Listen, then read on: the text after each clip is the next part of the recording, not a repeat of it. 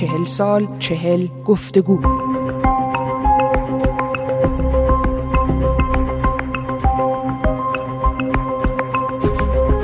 سیروس آموزگار، روزنامه‌نگار، نویسنده، استاد دانشگاه و همچنین وزیر اطلاعات و جهانگردی در دولت شاپور بختیار بود. او ساکن فرانسه است و در پاریس زندگی می کند. سیروس آموزگار در روزهای پیش از انقلاب 44 سال داشت و استاد دانشگاه بود. در گفتگوی ویژه امروز با سیروس آموزگار از او درباره مسائل سیاسی و اجتماعی پیش از انقلاب 57 و همچنین مشکلاتی که دولت شاپور بختیار با آن دست و پنجه نرم می کرد پرسیدم. من فرهنگ قویمی هستم، از شما دعوت می کنم در این گفتگو همراه ما باشید. ابتدا آقای آموزگار از روزها و در واقع سال 1357 آغاز کنیم که اعتراضات و اعتصابات در تهران و برخی شهرهای دیگه ایران شکل می گرفت. در اون روزها شما سمت استادی دانشگاه رو داشتین و از نزدیک در جریان مسائل بودین. آیا در اون ماهای پیش از انقلاب اصولاً فکر می کردین که ممکنه انقلابی در ایران رخ بده؟ انقلاب به اون معنا نه، ولی خب آدم احساس میکرد که یک فتنه و شورشی هستش که احتیاج داره که باش کنار بیاد و خب دوستان من و من با رهبری آقای دکتر بختیار در آخرین روزها بود، یعنی که ما سمتی گرفتیم. تا قبل از اون خب منم مثل آدم عادی بودم، اصلا خوشم نمی اومد از این حوادثی که میگذشت. احساس میکردم که حوادث بسیار کوره. تعجب میکردم که بسیار از دوستان خوب من که من به هوش و درایت و فهم اجتماعیشون خیلی اعتماد داشتم اسیر این گرفتاری‌ها شدند.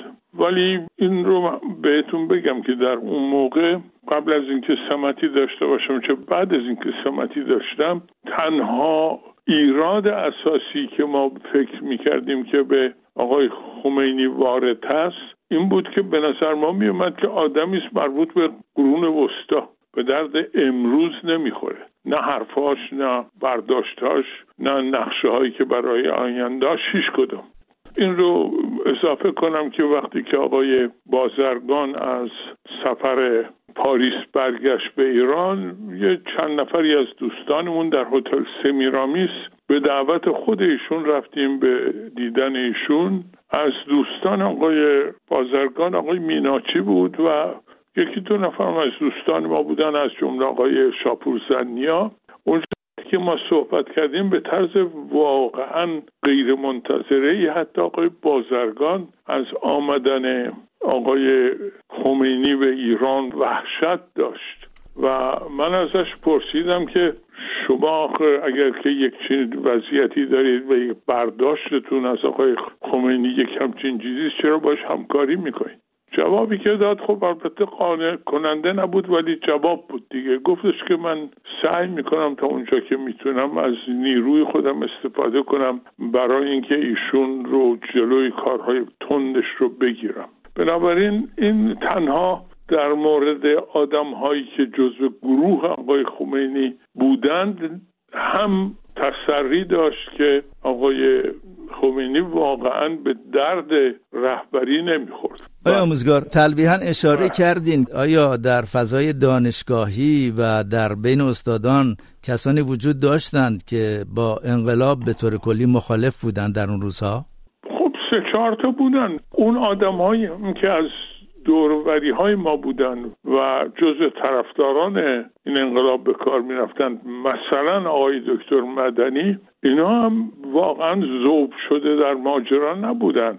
انتظار داشتن که یک تحولاتی اتفاق بیفته و فکر میکردن که میتونن اگر اتفاقی افتاد اون رو به قول فرانسوی ها منیپوله کنن، بتونن ادارش کنن و هیچ کس نمیتونست تصور بکنن که اینها با یک فاهم دیگری از نسبت به جامعه میان سر کار و برای تثبیت خودشون اولین کاری که خواهند کرد یک کشتار بسیار کور و ناراحت کننده که هیچ کس اصلا انتظار نداشت، از جمله خود آقای بازرگان.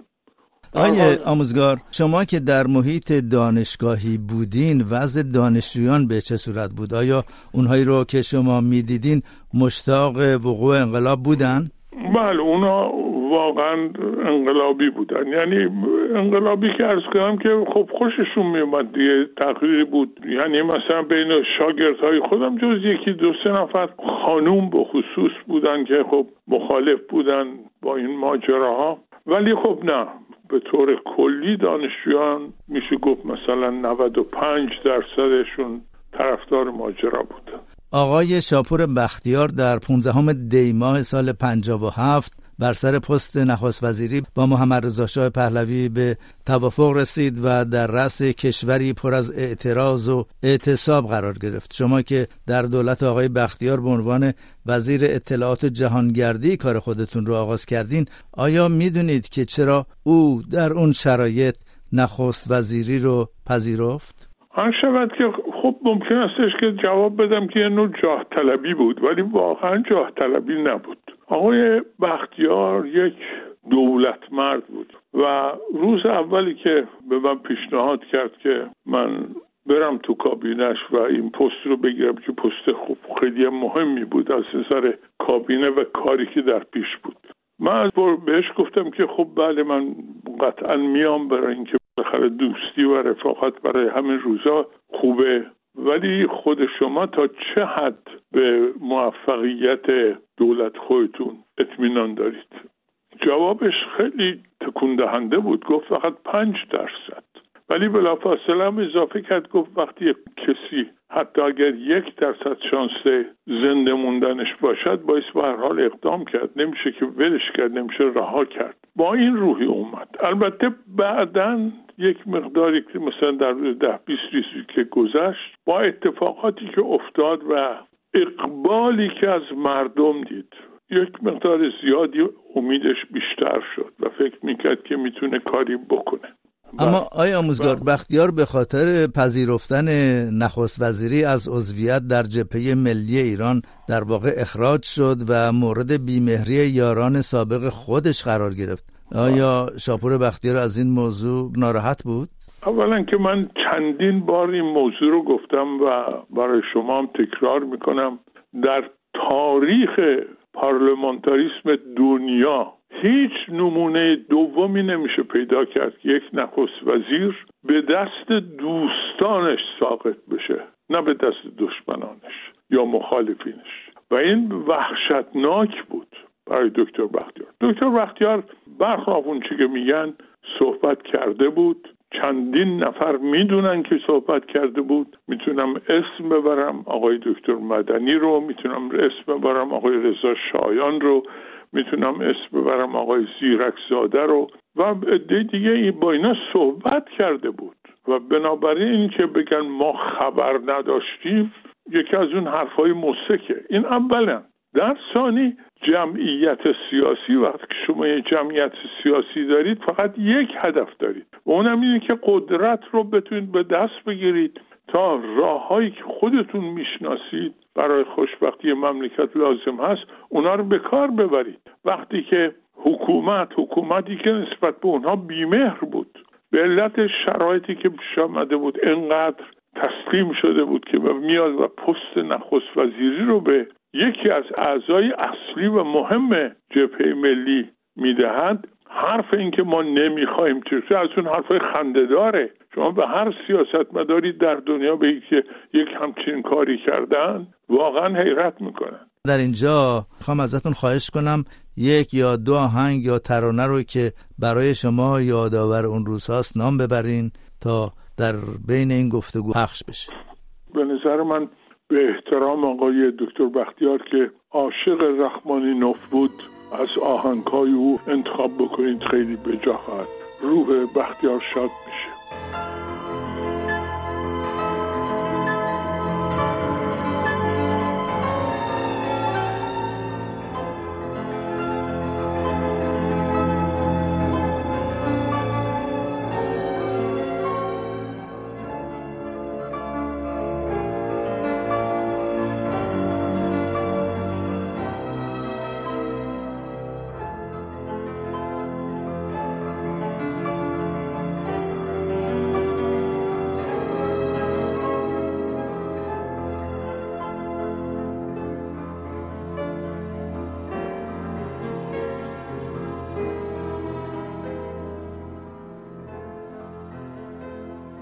من میخوام یه خاطره ای رو براتون تعریف بکنم.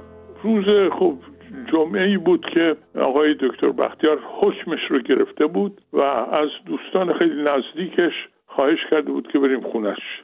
آقای دکتر احمد مدنی بود، من بودم، آقای دکتر سیروس ابراهیمی زاده بود، 3 نفری رفتیم دیدنش و که در مشورتی بکنیم درباره کابینه و این حرفا.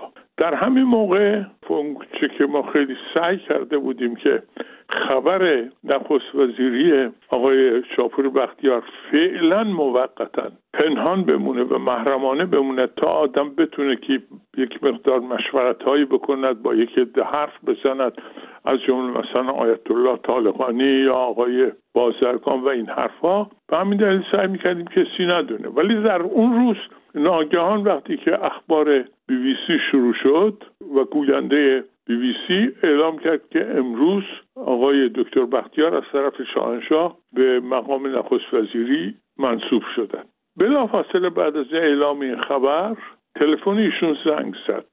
من البته بدون اینکه قصد استراق سم داشته باشم نشسته بودم کنارش نشسته بودم و به همین دلیل صدای تلفن رو میشنیدم. آقای سنجابی تلفن کرد که در اون موقع دبیرکل جبهه ملی بود. حرفی رو که زد دقیقاً این جملات بود، یعنی حتی کلمات بسیار مؤدبانه و بسیار بسیار سنجیده. گفت آقای دکتر بختیار، حالا که اعلی حضرت شرایط ما رو قبول فرمودند، عیناً با همین لفظ، من باید نخست وزیر بشم، شما چرا نخست وزیر شدید؟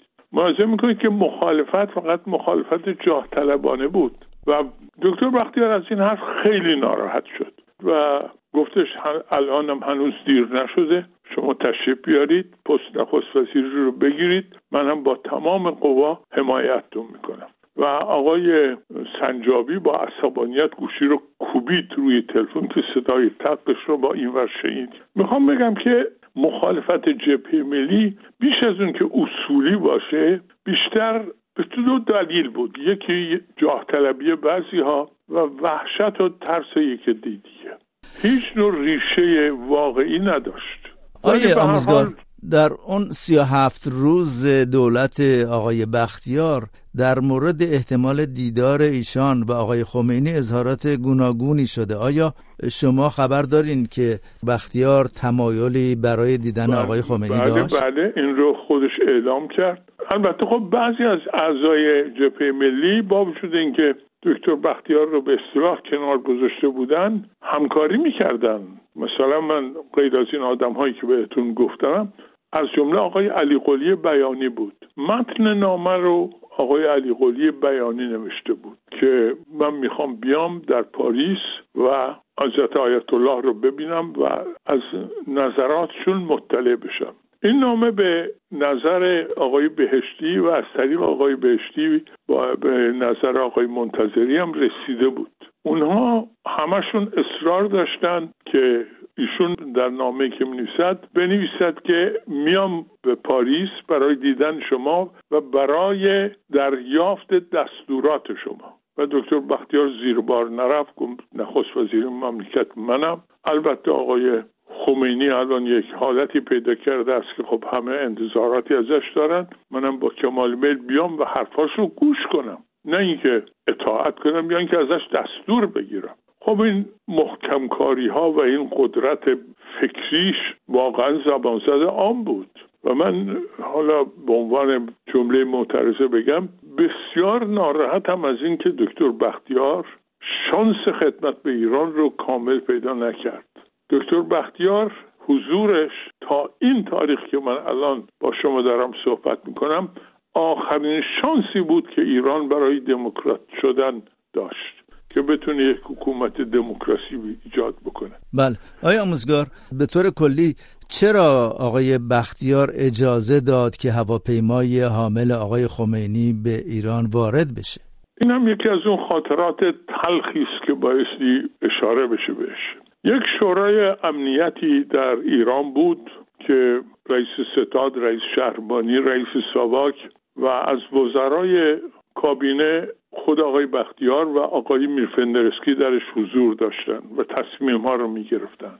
تصمیم گرفته شد که به آقای خمینی اجازه داده بشه که با هواپیما بیاد وارد ایران بشه و بعد بلافاصله وقتی که وارد ایران شد 4 هواپیما از پایگاه وحدتی بلند بشه و بیاد روی هواپیمای ایرفرانسی که خمینی و دوستانش رو داشت حمل میکرد به ایران قرار بگیرن و هدایت کنند هواپیما رو به فرودگاه کیش و دستگیر کنند تمام افرادی که اونجا بودند. البته خارجی ها و خبرنگارها رو رها بکنن ولی اون گروه رو ببرن و بسیار محترمانه در همونجا نگه دارن. ولی متاسفانه وقتی که اتفاقی میافتد تمام اصول به هم میریزه. از جمله اینکه رئیس سازمان امنیتی مملکت به جای اینکه با نخست وزیر خودش همکاری بکنه، به جای اینکه یکی از پایگاه‌های اصلی و مهره‌های اصلی برای دفاع از مملکت قرار بگیره و تمام نظراتش و اطلاعاتش رو به نخست وزیر بدهد، به جای این رفت و این موضوع رو به اطلاع آقای بازرگان رسون که قرار هست یک همچین کاری بکنن و ایشون هم به بلافاصله این موضوع رو به پاریس اطلاع داد.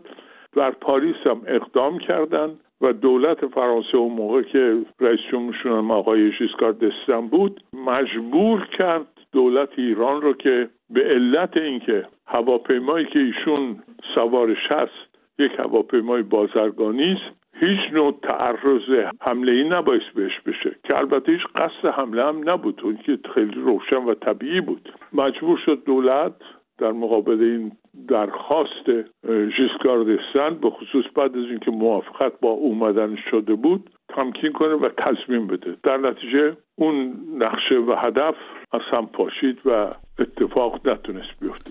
آقای آموزگار، میخواستم ازتون سوال کنم که آیا سران ارتش در آن 37 روز با دولت آقای بختیار همکاری داشتند یا خیر و چه موضعی داشتند و ارتباط دو طرف یعنی آقای بختیار و ارتش چطور بود؟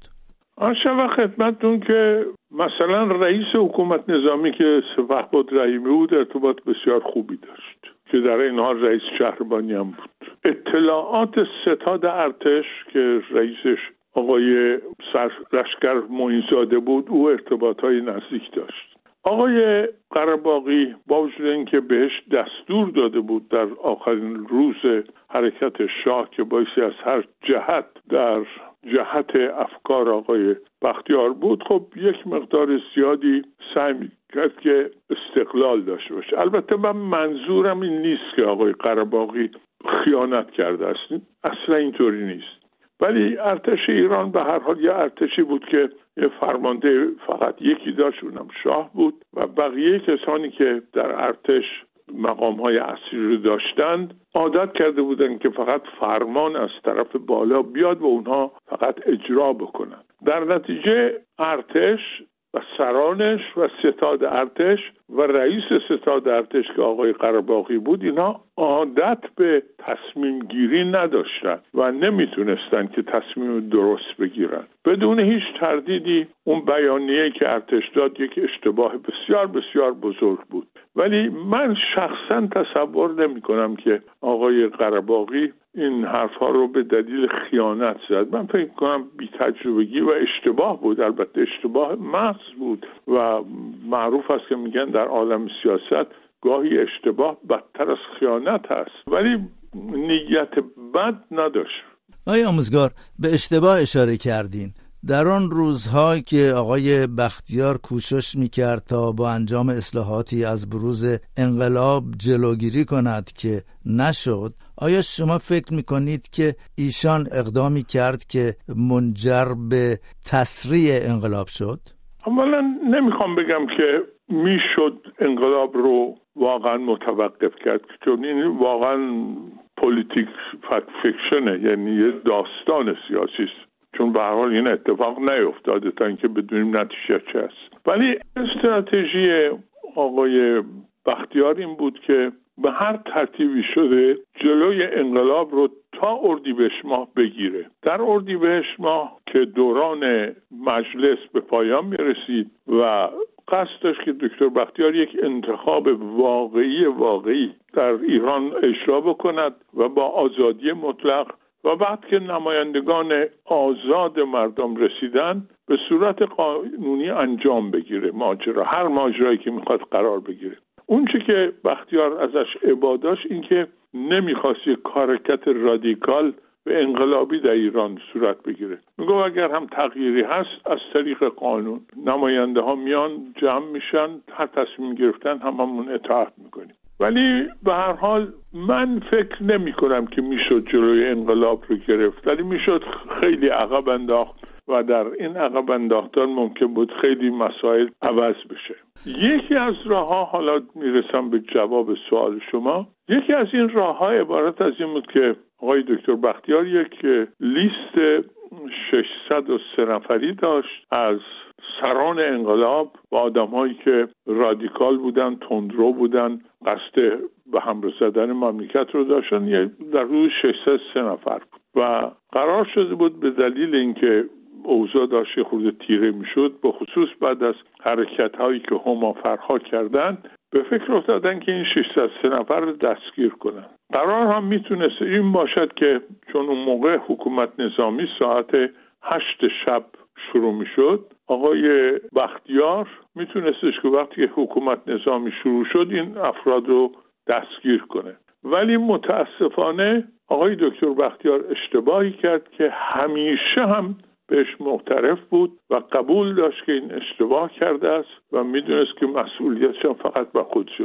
و اون عبارت از این بود که ساعت حکومت نظامی رو از 8 شب آورد برای ساعت 2 بعد از ظهر. وقتی این اتفاق افتاد، خب سران انقلابی و این حرفا که احتمالاً جاسوس‌هایی هم در این یکی ردیف داشتن، هشدار گرفتند که قطعاً میخواد اتفاقی بیفتد و اعلامیه دادن و تمام مردم در خیابون‌ها باقی موندن و دیگه اون اتفاق نتونست رخ بده، دستگیری ها. این تنها اشتباهی بود به نظر من، از نظر اونم تاکتیکی نه استراتژی، چون واقعا از نظر استراتژی دکتر بختیار هیچ اشتباهی نکرد. آیه آموزگار، امروز پس از 40 سال به نظر شما انجام برخی اصلاحات در ساختار کنونی جمهوری اسلامی میتونه مؤثر باشه یا شما در واقع حرکت‌های انقلابی رو مؤثر میدونید؟ عرض خدمتتون که این حکومتی نیستش که آدم روش بتونه حساب بکنه. برای اینکه تنها راه حلی که این حکومت برای مشکلات خودش داره کشتنه. تعداد قتل هاست که برخلاف اون چی که الان شرایط ایجاب میکنه که یک نرمشی باشه، یک آشتی بین حکومت و مردم قرار بگیره، خب ملاحظه میکنید که چی کارها میکنن. کارها به حدی رذیلانه است که نمیشه حتی گفت. یک چنین حکومتی با این طبع خونخوارانه خودش که به هیچ چیز فکر نمی کند جز کشتن برای راه حل، خب من فکر نمی کنم که بشه از طریق اصلاحات کاری کرد. الان اگر که بخواد یک کار خیلی خیلی انقلابی درست بکند، به نظر من بایستی دولت اعلام بکند که میخواد به نظر ملت وقت بگذارد، رفراندوم بکند، قبول کند نتیجه این رفراندوم رو و راه رو باز بکند که مردم تمام این مغزهای بسیار هوشیاری که دارن دائما از ایران فرار میکنن برگردن، مدیریت‌های لازم رو به عهده بگیرن، کار از دست این یه مش آخوند بیخبر از همه چیز در بیاد. خب در اون صورت میشه امیدی داشت.